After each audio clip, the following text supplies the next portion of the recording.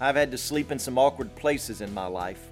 In a hammock in Nicaragua, on the forest floor with very little covering, or on a thin mattress in a cold room in Cape Verde, Africa. Uncomfortable hotel beds. But that's not the worst rest I've ever had. The worst rest I've ever had, and still have, is when I rest my confidence in the world instead of in the Lord. Welcome to Life Words Day by Day.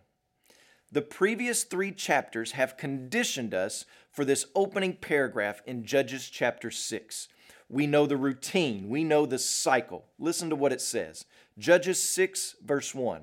The people of Israel did what was evil in the sight of the Lord, and the Lord gave them into the hand of Midian for 7 years. The people of Israel have sinned. They've retreated back to idolatry and swimming within the stream of the culture around them. And as a result, they face the discipline of God in the form of surrounding nations coming against them. According to this text, this may be the most oppressed that the people of God have been.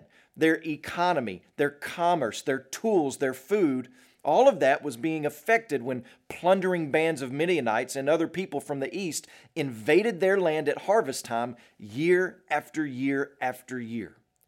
Previous generations, we read last week, were too fearful to step outside of their homes and travel the highways.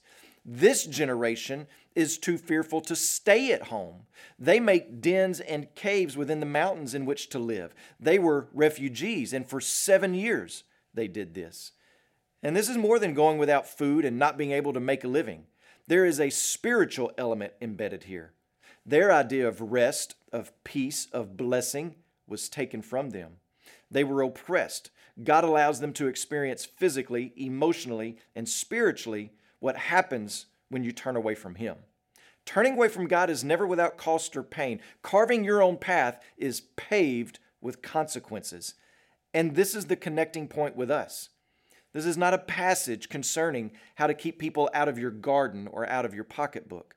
This is a message for us about what happens when we seek our rest and peace in the things of the world. And some of you today are oppressed. The word means beaten down or bruised. And you may be wondering why. Why is your peace and joy and your rest non-existent? Why is it gone? Why are you not able to enjoy a spirit-filled life that brings glory to God? And you need to know that one of the possible answers to that question is that it may be because of your self-reliance. Your life has slowly drifted into idolatry, which brings oppression and fear. But you can break out of that part of the cycle. But it only comes when we realize our plight. We must turn away from our idolatry. And we learn what that looks like in Judges chapter 7. But first, we are introduced to a man named Gideon. And to hear his story, you have to tune in tomorrow. When you pray today, please remember Tracy Miller and his family, our missionaries in Georgia. And also remember the Telugu Life Word broadcast heard in India.